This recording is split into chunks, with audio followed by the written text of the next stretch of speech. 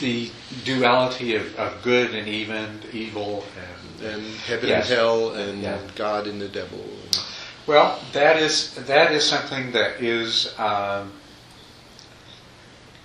that's strongly developed in Christianity, but you also find it in the religion. That's something that shows up in some form or another, to a degree or to a certain degree or another, in most religions. I don't know. I'm not enough of an expert on it to say that it's universally a part of it, but religious Buddhism has heavens and has concepts of heaven and hell that are very similar to that. And there's different ways that this can be regarded as manifesting in the world. There's also much more sophisticated ways of interpreting that.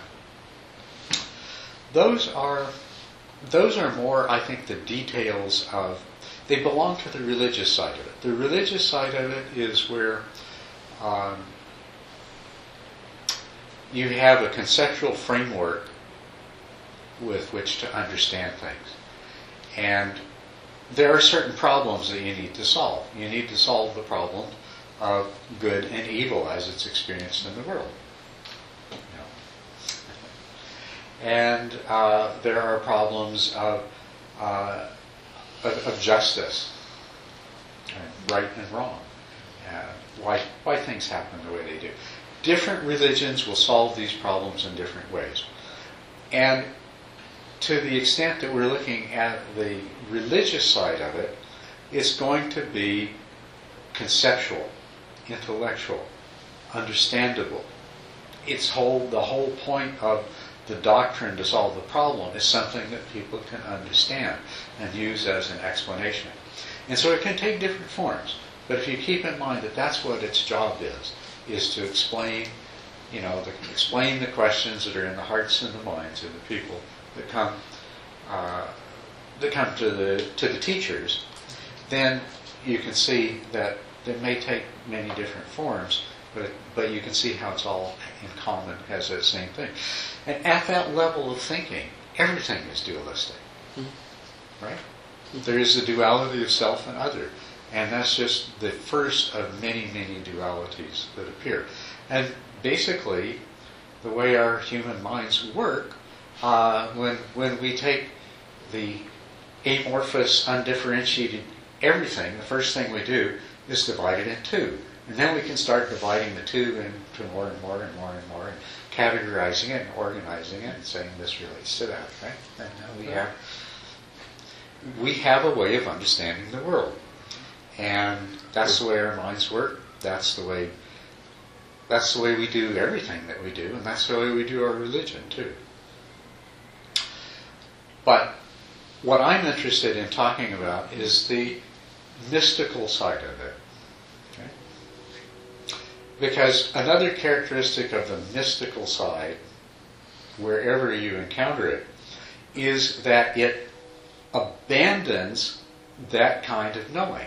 And it goes beyond that kind of thinking. Whether you're talking about Vedanta or Taoism or mystical Judaism or Sufism or Buddhism, or no matter where you go and you look at it, it is going beyond. And this is overtly stated, it's unmistakably put forward that you cannot conceptually understand what is being pursued in this. You have to go beyond that. And that it is not subject to the kind of distinctions and divisions and dualization that our mind wants to apply to everything. So in essence, when we talk about enlightenment, we're talking about a quite uncommon but universal experience amongst all human beings. Shamanic societies have the same mystical component to them. Universally, there is there is some sort of mysticism in every culture, and it manifests, its ultimate manifestation is in this, it's a state of, a new state of being, a transformed state of being that we call enlightenment. And the term enlightenment refers to the fact that there is this new, profound understanding. There is the light of understanding that is shed on the human condition, and that goes far beyond what the person ever knew before. Completely new way of knowing and understanding. Awakening, the awakening part of it is when it's referred to as awakening, and this is the way it's referred to as in Buddhism, it is referring to that distinction as when you, from the illusion of a dream to the kind of clarity that you obtain on waking up to reality. It is that kind of transition. It's an awakening from being trapped in a dream and an illusion to reality. And of course that brings with it, as it does, especially if it's a bad dream, it brings with it the immediate relief, the cessation of the difficulties and the fears and the challenges that were part of the dream. The liberation that this particular experience brings about liberation from suffering. And that is such a significant thing that often that is the way that it's described, to achieve liberation. Another term that's used is realization. It's an interesting term. Realization. To become realized. To enter a totally new state of being with regard to reality. You know, before you were just imaginary, now you're real. Or something like that. Anyway, some of the things there was in the material that I handed you, I took something from a book called Mystics, Masters, Saints, and Sages. Stories of Enlightenment by Robert Ullman and Judith Reichenberg Ullman. And they had collected many different stories of saints and sages from many different traditions. And so I took some things from their introduction because I do want you to understand this universality. So if you look here, so there's speaking of those who have had these experiences. Those who describe enlightenment experiences recount a shift out of their ordinary frames of reference. Their worldviews become remarkably different from what they had been before the experience. Many individuals report never again being the same, and their sense of individuality and separateness evaporated, often permanently. And see, these are the same points I was making to you earlier.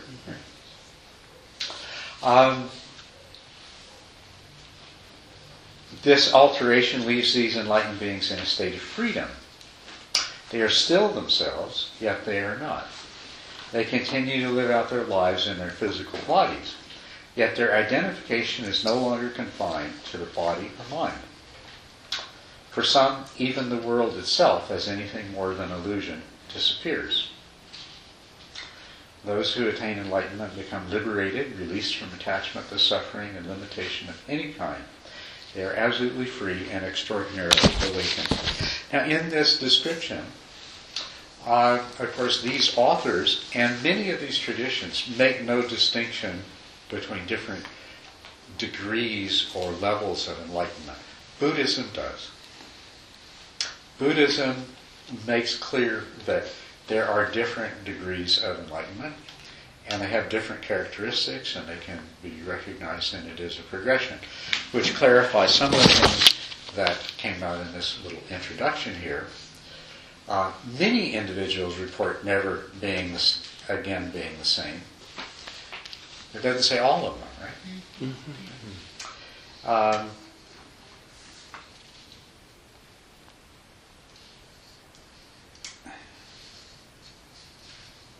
There's a couple of other references in there with the same. If you look at that whole paragraph, you find that some of those descriptions are more extreme than others. And this reflects, I think, the fact that indeed there are degrees of this transformation that takes place. But what we're talking about is a transformation that can happen through a series of stages and becomes more and more complete. Can go deeper. Okay?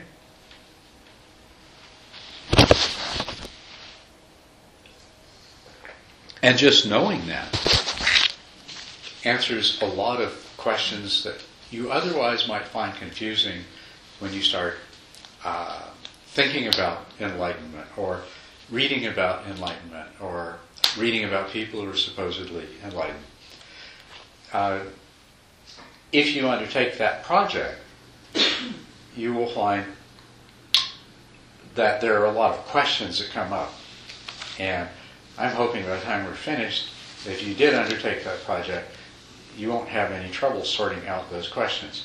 But this is one of the things is that you'll look at these different accounts, and they don't quite match up. But if you say, aha, maybe there are several different levels, and then all of a sudden you find, oh, now it makes sense. That account belongs to this level, and that account belongs to this one, and so forth. And then it all makes sense to you. Okay. Still speaking generally, not getting to Buddhist views on enlightenment yet. What is an enlightened person like? Okay. There is something palpably different about someone who has undergone an experience that leads to enlightenment. There is a profound realization of living fully in the present moment. And, of course, most of you probably heard of Eckhart Tolle and maybe listened to some of his talks. And this is so much an aspect of what it means to be enlightened that essentially this is the predominant point that Eckhart Tolle presents. But this is of the essence of the state of being of someone who is enlightened, is that they are able to live fully in the present moment. They are also able to plan. But when they're planning, they're fully in the present moment. They are not lost in the future and lost in the past in the sense that other people are. A deep sense of relaxation that arises from an understanding that there is nowhere else to go and nothing else to do. And just a very brief moment's reflection, will reveal to you that this is part of the problem, that we are haunted throughout most of our lives by the sense of trying to get somewhere else or do something else, are we not? Mm-hmm. A magnanimity and spaciousness is observed as compared to the finite, limited nature of the individual self, and a complete sense of apparent indifference or non-attachment to the world or social norms may also be present. Enlightened beings often exude a sweetness that draws others to them, like bears to honey. Or contrarily, some may display a crusty, obnoxious, or obscene isolationism that drives away all but the most persistent and worthy aspirants.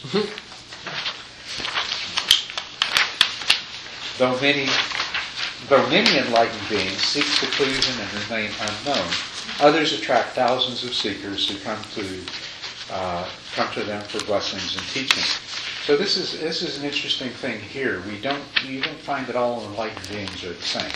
Some are sweet and lovable, and some are crusty and obnoxious. And some make themselves available to others quite freely, and others withdraw into isolation. There are, for example, if you look at Tibet, with its tradition of a long-standing tradition of Buddhism, and many people, a very, comparatively speaking, it's a small proportion of the population, but comparatively speaking, it's a large proportion of the population who achieved some degree of enlightenment. Yet so many of these enlightened beings are off in caves or off in huts, and they may live outside a village in a particular valley, and they're greatly revered and esteemed and acknowledged. Their enlightenment is acknowledged, but they don't make themselves available, and they don't encourage people to come and spend time with them. So what we're getting into now a little bit is what are the expectations that we may have of somebody that's enlightened. So an enlightened person isn't necessarily going to live up to our expectations of what they should be. The important characteristics of them, and once again, this whole description, you have to keep in mind, is coming from the introduction to a book that is looking at enlightenment across all different religions and cultures, not just looking at Buddhist enlightenment. So enlightenment in general, that's what we're... Excuse me, Culadasa? Yeah. When somebody's really enlightened, I imagine they wouldn't have a great deal of concern about other people's expectations. It's true, they don't. And that's actually what we're saying here, is that enlightened beings often... let's see, where was that? A complete sense of apparent indifference or non-attachment to the world or social norms may also be present. Yeah, they're not particularly concerned with your expectations. But what I'm referring to is that if you have expectations about what an enlightened person is like, that's going to get in your way. Right, not theirs. Not theirs. That's not going to be their problem. Yeah. Okay.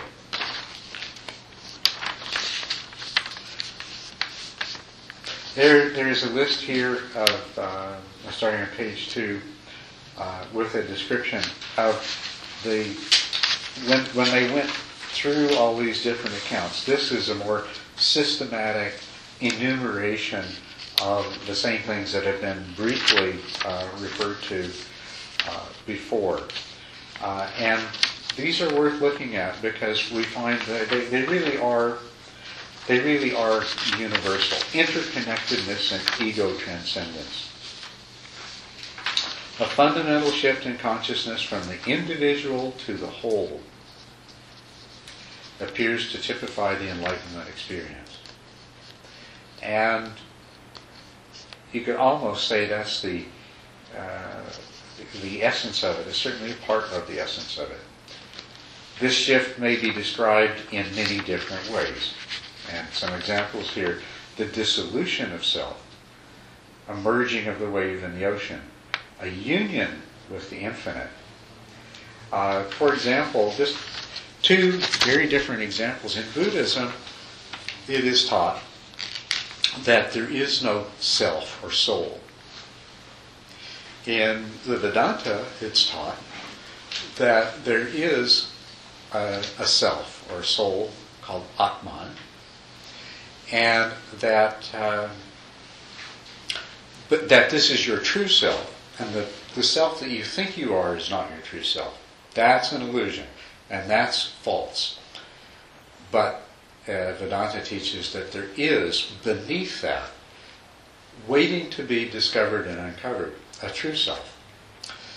And the Buddhist enlightenment involves a complete transcendence of any attachment to or sense of being a separate self. And in Vedanta, it's described as being the discovery of the true self, and the true self achieves perfect union with Brahman, the ultimate source of all being. And superficially, these sound like rather different objectives, right? But hopefully you can see that they really, if you just take into account we have different ways of conceptualizing things, that they're really not. What's more significant than the apparent differences of the terminology of Atman and Brahman on one side, and the total abandonment of separation, and there's also now what there is when the self is abandoned is also a lot of different variations of that in Buddhism, but we don't need to get into this. Once again, what we're going to find is all of that is concepts. If we look at what's actually taking place in these different people, what is in common is that there is this shift in consciousness from the individual to a whole, a more holistic, an ultimate truth.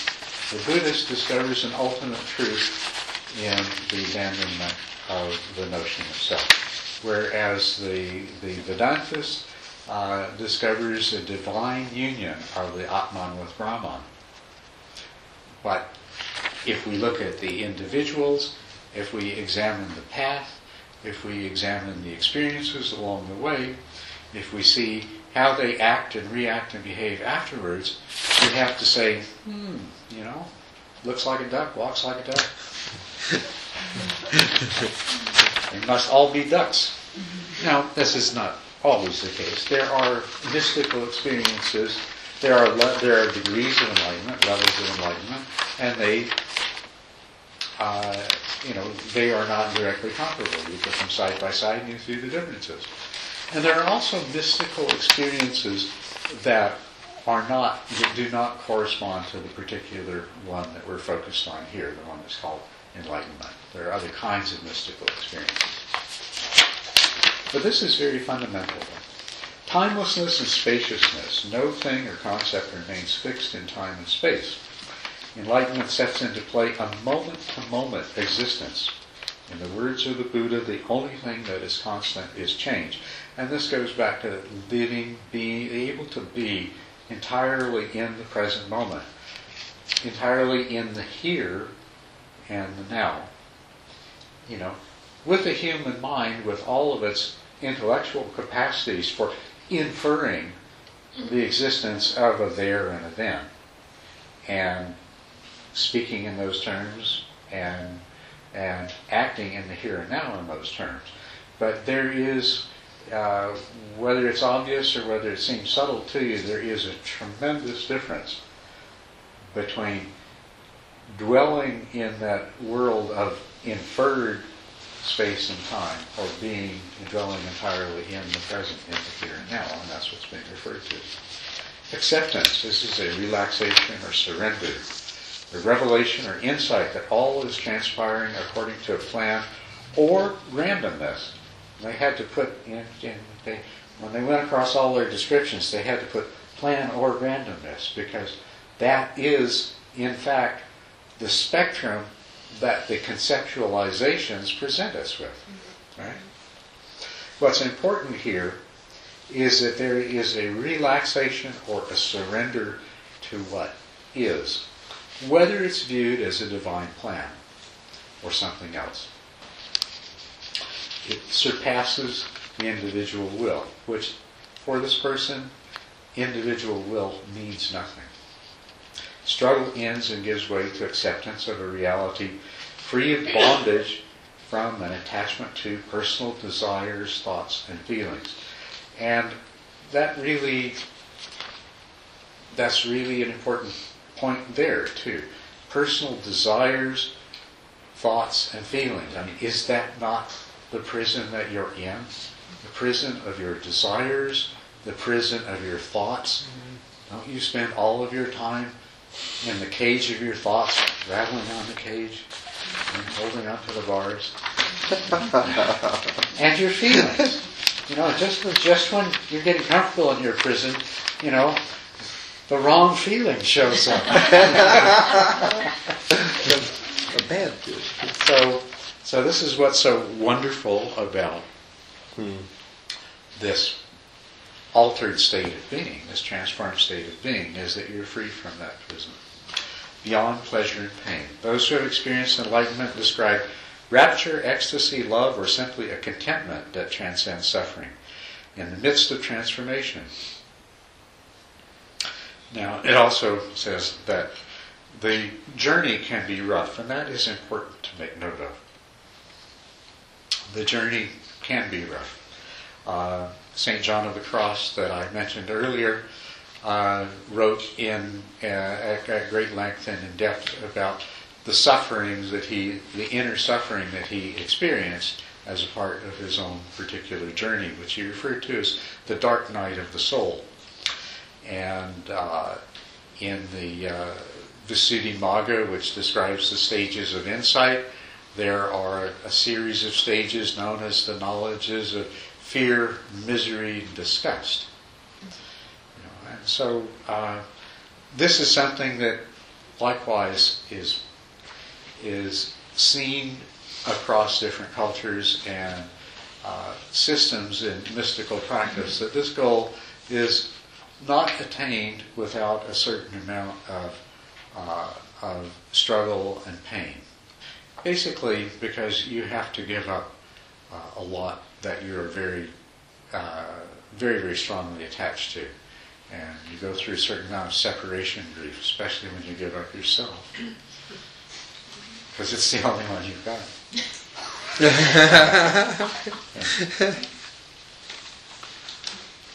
So, John, do you think it's like you're sort of deconstructing your personality? Well, that's a wonderful word, Cheryl. That's exactly what you're doing. You're deconstructing on these spiritual paths. You're deconstructing and reconstructing your personality to a certain degree, and you have to do that. Now, you start out being a person full of lust and avarice and hatred, and with all kinds of bad habits that arise out of those. You have to change the way your personality functions. So there is a part of the process is a deconstruction of personality and a corresponding reconstruction of personality, a giving up of the unwholesome and replacing it with the wholesome. But there's another deconstruction that takes place that's even more important. You have to deconstruct the way that you normally perceive, the way that you normally see the world and yourself. And that's really what the meditation practice is helping you to do. And that's what insight is about, is progressively peeling off these layers. You're deconstructing the process by which your mind creates the delusion that you're trapped in. And so those are these deconstructives.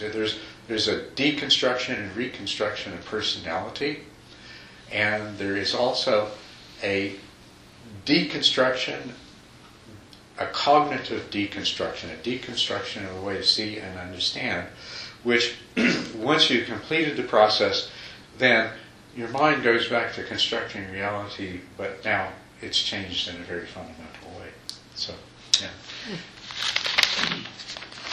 But interesting, that word deconstruction, it captures the essence of a lot of what is involved on the path here. Beyond pleasure and pain. One of the things that you'll see, one of the characteristics of the first stage of enlightenment, is that the enlightened person is no longer afraid of death. And the liberation from that kind of suffering and that kind of fear only increases as one progresses through the subsequent stages of enlightenment. And one of the comments here is about Ramana Maharshi and Ramakrishna having died of cancer. There's a book, I mentioned it to you last week. It's now going to be back in the library again. It's what is the name of it? Graceful Exits. Was it Graceful Exits? That's the name. Graceful Exits. at how great beings leave, how great beings pass away. But it's a wonderful read of all these stories of enlightened beings from all kinds of different traditions. Zen masters and swamis and all kinds of different saints. And what I say three things to get from it. One is that enlightened beings get sick and die. Enlightened beings don't even live longer than ordinary people, but enlightened beings approach death in a totally different way.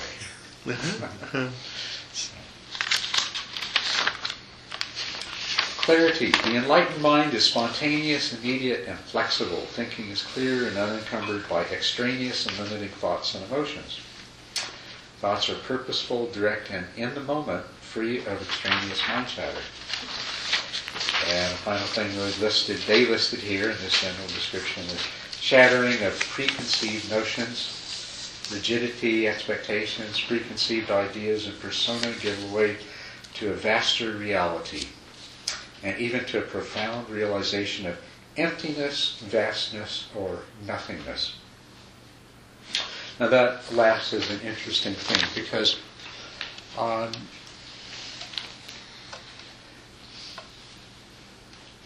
when you look at descriptions, well, first of all, let me point out that we have two things on our hands here that we're going to have to look at carefully and keep clear the difference in our mind.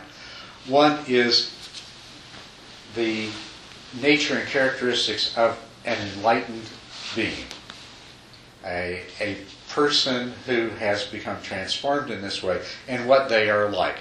And a lot of the description we've had up to now is about what they are like. The other thing, we don't want to confuse the two, is the experiences that many of them have that bring about that transformation. The enlightenment experience, as opposed to the state of being, enlightenment. Now, the enlightenment experience, and that's what this book was all about, a collection of enlightenment experiences. When you look at the descriptions of those experiences, well, usually the first thing is that it can't be described, and then they go on to describe it. Or if you look at the literature, it's said that the enlightenment experience is ineffable, which means you can't describe it.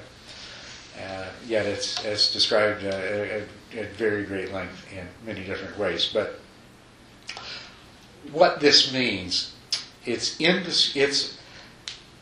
a person that's had the experience has absolutely no problem at all talking about it to somebody else has had the experience. So it is not completely beyond the realm of verbalization and linguistic expression. It is not. But the thing is that what makes it ineffable is the insurmountable barrier between the person who has had an experience that is the other person absolutely has not, and that is totally different than anything that they've had. That's what makes it indescribable or ineffable. Nevertheless, people describe enlightenment experiences, and one collection of the terms that comes up, there's always an abundance of negative terminology, negations, this, non-that, not this, all these prefixes that mean no and not. And the other thing is the terms of emptiness, nothingness, vastness. Because it is an experience that it is a kind of knowing that's completely different than our ordinary kind of knowing. Our ordinary kind of knowing is dualistic, subject-object, and it's finite. It's limited by space and time. And it's differentiated. I mean, I'm sure that you're sitting there right now, you can't even conceive of knowing that doesn't involve an object that's differentiated from other things, that is delimited in space and time, rather than either infinite or eternal. I mean, infinity and eternity are words that we can understand abstractly in terms of definition, but you cannot project in your mind the actual meaning of infinity, can you? Mm-mm. No, because human minds, it's not one of the things that, it's like asking your computer to mow the grass. It doesn't, So there is that kind of gap. So how do you communicate that? And this is a kind of terminology that is used. So there is a lot of this negative terminology. But it's not a negative experience. And above all, it's not an annihilationistic or a nihilistic experience, which it is often misunderstood to be by somebody who look at descriptions like this and say, that, it's some sort of annihilation that takes place. And it's not that. So that the next note there in your handout, mystical versus mundane knowledge, the core concept. This is really the core distinguishing difference between the kind of knowledge, what we call mundane knowledge, the mundane way of knowing. It is dualistic. And what your mind does is it takes reality and it divides it up into pieces, and it sets consciousness and an object of consciousness into a kind of opposition to each other. And consciousness can take many different objects and move around, but you're always in this relationship of being conscious of. That kind of dualism. Mystical knowing is a different kind of knowing, a completely different kind of knowledge.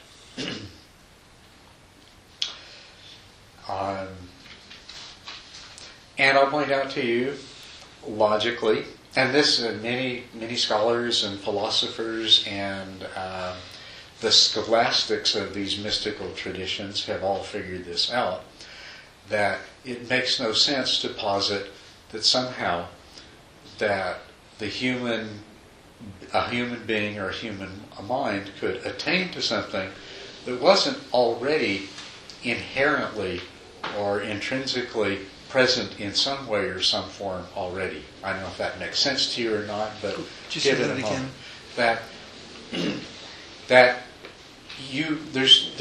It makes no sense logically to posit that you are going to be able to achieve a kind of knowing that does not already, the capacity for it does not already exist in you. Okay. It must already exist. Okay? Incapacity. What's that? In the capacity. The capacity, yes, right. And so, indeed, we can call this other kind of knowing direct knowing, direct knowledge, or direct experience, and distinguish the other kind as mediated knowledge or mediated experience. Mundane knowing is mediated. Means that, it's mediated in so many different ways. Our knowledge of the world is mediated by our sense organs. And all that we know about reality is limited by what our sense organs are able to detect and communicate. But that is only the various beginning of it.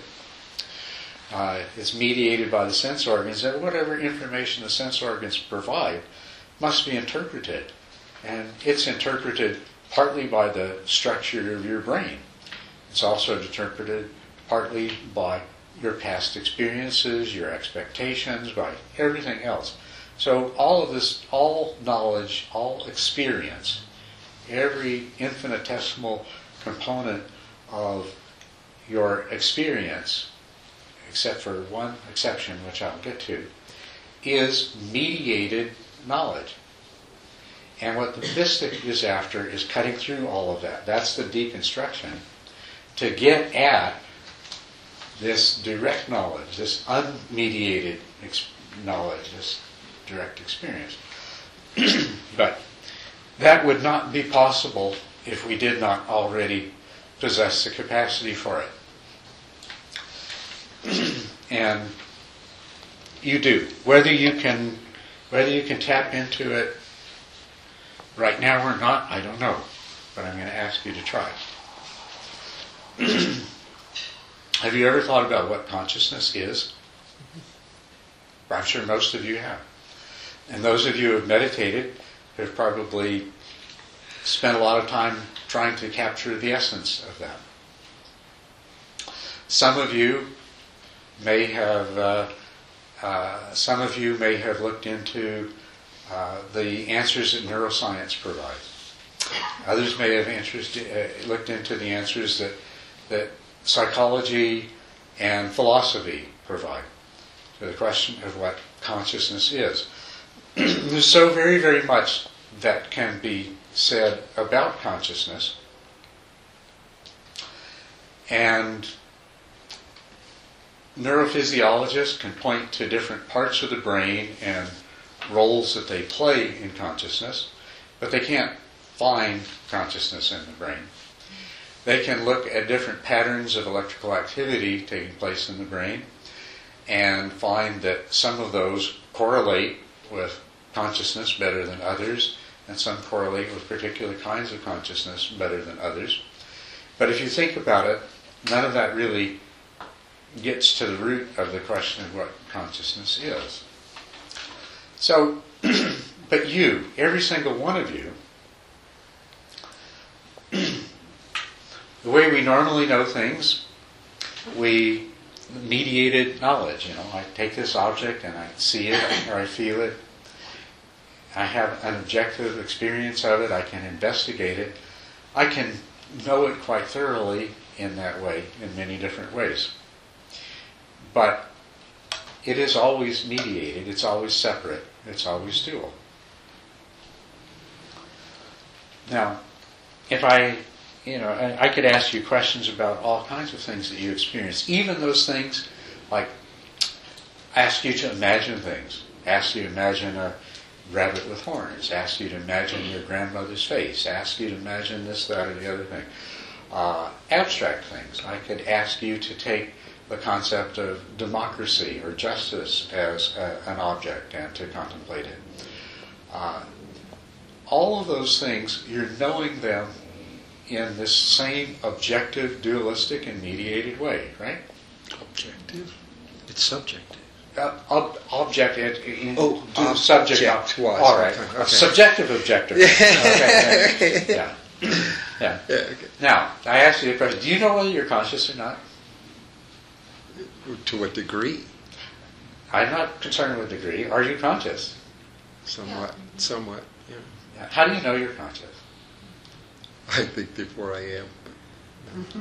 That's by that one, will you? Yeah. That's exactly what. That's exactly, I think, what was taking place with Descartes when he said, "I think, therefore I am." He just did not take it far enough. Right. Exactly. And he kind of left us hanging, But now that's what I want you to think about. How do you know you're conscious? Well, look at it. How do you know you were conscious 30 seconds ago?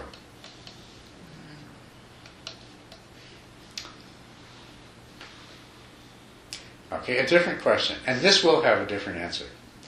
How do you know you were conscious at somewhere around 7:15 last night?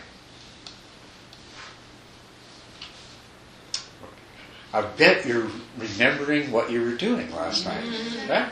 You're remembering what you were seeing or feeling or hearing last night, right? That's objective knowing. Okay, so I ask you, were you conscious last night? You're doing the same old objective knowing. Are you conscious right now? How do you know? How do you know? Do you need to make reference to anything else? It's direct, is it not? Mm-hmm. Right.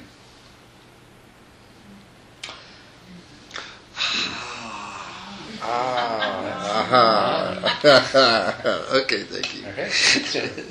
So we have the capacity for direct knowledge, direct experience, and normally the only thing that applies to, and then you see this is what keeps the philosophers and the psychologists, the clinical psychologists, and the neuropsychologists running around like a dog chasing its tail, is they're trying to find the dualistic objective or subjective objective, the mediated, the way to demonstrate mediated in a mediated subjective objective way, the reality of or the existence of or the nature of consciousness. And for the same reason that they have so much trouble doing it, that's exactly the same reason that you can know that indeed this kind of knowing that the mystics lay claim to, and that is the vehicle for enlightened realization, that you have it, that we all have it, that we ever have, that every one of us have it, because you know immediately, directly, in an unmediated, completely unmediated way, that you are conscious. But only in the now. Only in the now. That's exactly right. Only in the now. Well, you don't need to do the same thing you do. I asked you about being conscious at 7:15 last night, and you had to dredge up stored records from neural complexes and become conscious of them in order to make a determination that, oh yeah, that was one of those times I was conscious. But when I asked you about 30 seconds ago, you don't need to do that. There is, it's not limited to the instantaneous present. There is a short period of time over which this immediate knowledge accommodates things.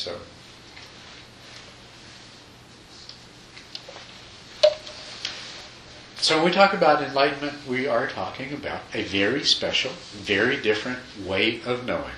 And we have to recognize that. When you're doing meditation and you're in pursuit of insight, you will gain a certain kind of insight that is mediated, that is the result of intellectual process, that's the result of deductive process. But the important insights that you gain will be direct realizations. They will be in the moment. You will have a moment of just knowing that this is true. No matter how many books you read or how many people tell you that everything is impermanent, everything is insubstantial, and everything is empty, no matter how much you analyze that, no matter how many exercises and problems that you devote to that, you won't know it in the same profound sense that one of these times you're going to know it when all of a sudden you are it. When you are it, that's the direct knowing. I mean, you are consciousness. That's why you have the direct experience. And you're going to have the direct experience of what we use these terms, impermanence, and insubstantiality, and emptiness to convey conceptually. And it's really good to think about those, and it's really good to find examples of those and to prove it to ourselves. Because the more the part of your mind that mediates everything becomes convinced that this is true, then the thinner the veil is that it's going to create between that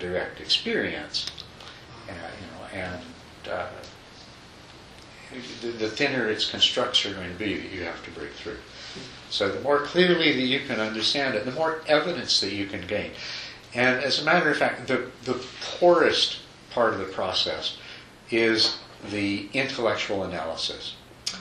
As a philosopher, you can become totally convinced of the emptiness of everything. As a matter of fact, most modern philosophers know the truth that Buddhists call emptiness, since the time of Immanuel Kant. Post-Kantian Western philosophy is the philosophy of emptiness. They call it phenomenology, but it is a philosophy that recognizes that everything we know is a construct of our mind. Philosophers speculate about, they have a word, it's a funny word, called Heil. That's whatever the reality is in and of itself, which they say must be out there. And so they debate, can it be known in itself ever? Is it ever knowable? And in general, the consensus view is, no, it can never, ever be known. It is unknowable, because we can only know, because all knowledge is mediated and all experience is mediated. So all we can ever know is the product of the mediating process. Actually, the Buddhist scholastics, medieval Buddhist scholastics, had exactly the same debate. So, but my point is, all of these Western philosophers in the universities in the United States and Europe and other places like that, they know the truth of emptiness. How come they're not enlightened? Because it's not the experience. They only know it intellectually. And not only that, they don't spend the time going out and saying, wow, if this is true, let me see if I can see it. They don't put themselves in the position to catch their mind in the act. Yes. It sounds like the difference between reading about love and loving. Mm-hmm. Right. Yeah, that would be a good comparable example. Reading about love and loving. The same thing's true with no self. This is another profound truth of Buddhism. And we won't even address.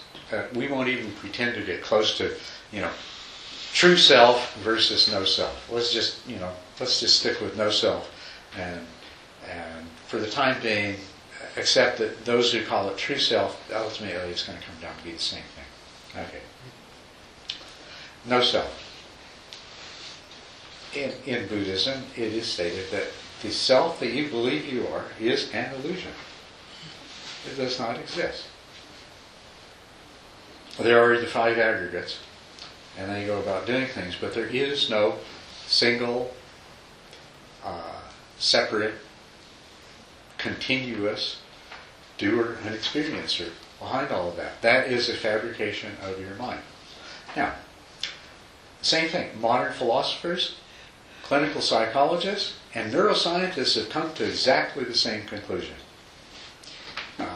Daniel Dennett is one. Well, some of them still argue. There's a few of them that claim that somehow, they're looking for the ghost in the machine. Somehow they're going to find this self somewhere. But the consensus that 20th century science and philosophy and psychology has come to is that the self that we think we are doesn't exist. And I asked you the same question. Okay, so the Buddha said, that's the thing. Realizing that's the first stage of enlightenment. How come none of these people are enlightened? And it's exactly the same thing. You can know it intellectually. It's like a physicist who can know that this bowl is 99% empty space, and his hand is 99% empty space, and, but he's not going to be crazy enough to try to stick his hand through the bowl, right? Because knowing something at an intellectual level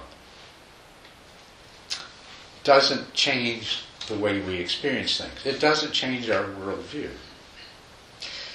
And to understand that the self is an illusion intellectually has absolutely no effect on how you react when somebody cuts you off in traffic, or your girlfriend leaves you, or your house burns down, or you get a raise, or it doesn't matter what it is, you behave as if you are this self that you've always thought you were. It has absolutely no effect at all to know it intellectually. On the other hand, if you know that, if you can overcome the logical resistance you have to it, then you can start watching yourself. And this is what you do in meditation. You watch yourself. And then when you get good at it, this is what you do outside of meditation. You practice mindful awareness. You watch what happens. You have an experience, you watch how your mind reacts to it. You watch all the steps that it goes through. And after a while, it starts to be, you have more and more of these little mini epiphanies that, I didn't decide to do that. Oh, nobody was seeing that. The seeing was just happening, In the seeing, just the seeing, right? In the hearing, just the hearing. You start to have that experience, and as you do, it begins to really make that veil of understanding come thin. Yes? So if there's no self, then how do you explain who's observing you when you meditate? Are you saying that that there's nothing there, or are you saying that we're all connected, and if we're all connected, then why don't I know what you're thinking right now? Okay. Well, now there's all kinds of ways that you can understand that, and that's why we spend so much talking about it. Now, I'm going to say, okay, first of all, to say that there is no self, it doesn't mean that you don't exist. Because, that would be ridiculous, right? You know you exist. Right. Yeah, I'm just agreeing. You have absolutely no question about it, that you exist. Actually, it goes back to that other thing. It's because you have the direct experience of being conscious. That's really how you know you exist. But you infer a whole lot of other stuff that you add to that. And you add it all up together, and you have no question at all that you exist. But you may think that you make decisions. I decide. It certainly feels like that, doesn't it? In this handout I gave you towards the latter part of it when I'm discussing arhats in Buddhism. There's a rather lengthy discussion of exactly that point, which I'll ask you to read. But the self that we think we are, and people have spent time analyzing that so that we can describe it. What is it that we're assuming? What are we talking about when we talk about a self? What is the self that doesn't exist? Well, we think that it is, we feel and think both. We have both the idea and the feeling that our self is one thing. We've always been this self. Is that not true? Right. Furthermore, that was actually that we've always been the self is that it's enduring. The first thing is that it's one. We don't feel like there's two of us, unless you're multiple personality or something like that. You feel like there's only one of you, and that it's enduring. It's always been the same, and pretty much you're not concerned that tomorrow you'll wake up somebody else, right?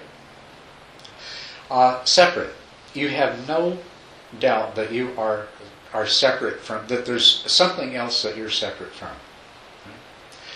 And the other things that are present in this presumption of a self is we think that the self is the experiencer of all of the things that we see and hear and think and so forth. And we also think the self is the doer or the initiator of our actions, the decider, the maker of our choices. So this is the self we're talking about. And if you examine that, it begins to fall apart as soon as you begin to examine it. You'll find that, and I don't know whether this is a good time to go into it or not, but I'll go over it in general. Each of these points you can examine. You can say, okay, I know that what I'm basing this on is this physical body, by which I see and taste and hear and touch and feel and smell. And this mind that takes in the information from the senses.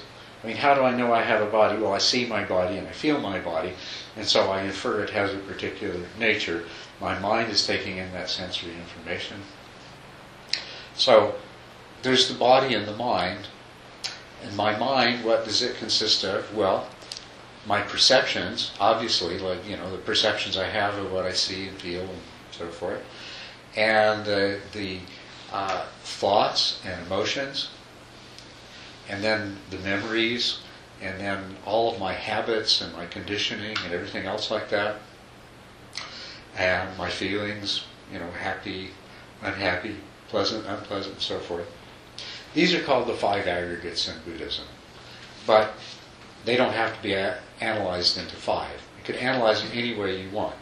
What it comes down to is you have a body and you have a mind, and you're familiar enough with that you can analyze it and you can observe it. And if you analyze it and observe it, nowhere will you find in there this separate self. Instead, you'll find that body and the mind is basically doing all the things that you thought a separate self was doing. Now, where it gets trickiest of all in the analysis, you can satisfy yourself that you are not one thing. Your personality has many sides to it. It is constantly changing. You're very different than you were when you were 7 years old. And you're very different now than you will be when you're 67 years old. Many things like that. So you're constantly changing. There are different ways that you can analyze it to realize how totally interconnected you are and how dependent your state of being is at any one time on your environment, on other people, on your interactions and everything like that. But what's really telling is when you get in there and you realize that experience is happening, but there really isn't any separate experiencer that you can find. And decisions are being made, but there isn't a decision maker. And that's what I'm describing in there. And I'd really appreciate it if you have time to read over that tonight, and then maybe tomorrow you can raise some questions, or hopefully tomorrow we'll get around to talking about that in more detail. I'd like all of you to read through this tonight, okay, so that we can talk about it. Because I tried to explain to you what's really happening when you think you're having this experience of being self. And once again, how did I find out about this? I didn't read a book that explained it to me. I sat down, closed my eyes, and watched what was happening. And this is where the answers come from the direct experience. So the kind of self that you think you are doesn't exist. There is a body and a mind, but the closer you look, it in no way is what you thought it was. Not only does it not somewhere in it contain a self, nor does it belong to a self that stands outside of it, nor does it collectively constitute a self, but there's no self in there at all. And then you look closer at each of the components of it. You look at the body and you find, well, the body is not what you thought it is. The body is visual information, tactile information, auditory information. You hear yourself talk, you hear your stomach growl, but your body is something that your mind has constructed to account for the sensory input. And so on. And the more you look at your mind, every aspect of your mind, you look at it and it's, oh, okay, that's what it is. And then the closer you look, the less it is what you thought it was. The more you realize it's not that after all. And this is the process that and you don't need to engage in that process, but it's very helpful. If you engage in that process, you'll become intellectually convinced that this self that I thought I was, and for that matter, everything else that I thought I understood, is not in any way like I thought it was. And that is a revelation. And the next step in that is to take the opportunity to apply that knowledge to see if you can see through the illusion. And as you succeed in doing that, as you have the opportunity of observing the illusion itself, then what happens is your intuitive view of things starts to change. Now you said, I think you started off the question, I want to go back to something, who is watching? When you're meditating, who is watching? Okay, that is a wonderful question. You know, I can't give you the answer, but I can guarantee you're going to find it really is the most fascinating thing in the world if when you meditate, you keep asking yourself that question. Who's watching? Who's experiencing this? Remember you're conscious. That is the one thing you can be sure of. You have a direct experience of it, and everything else comes down to that in the end. And so there is consciousness of the events that are taking place when you're meditating. But it's when you look for a who behind that it gets to be interesting and turns out to be quite different than you thought. So don't misunderstand what I'm saying. It does not mean that you don't exist, and it doesn't mean that there's nobody observing your mind when you're meditating, because there most definitely is. None of this is contradicting your experience at the most fundamental level. It's contradicting your experience at the most mentally contrived level, and it is totally consistent with your experience at the most fundamental level.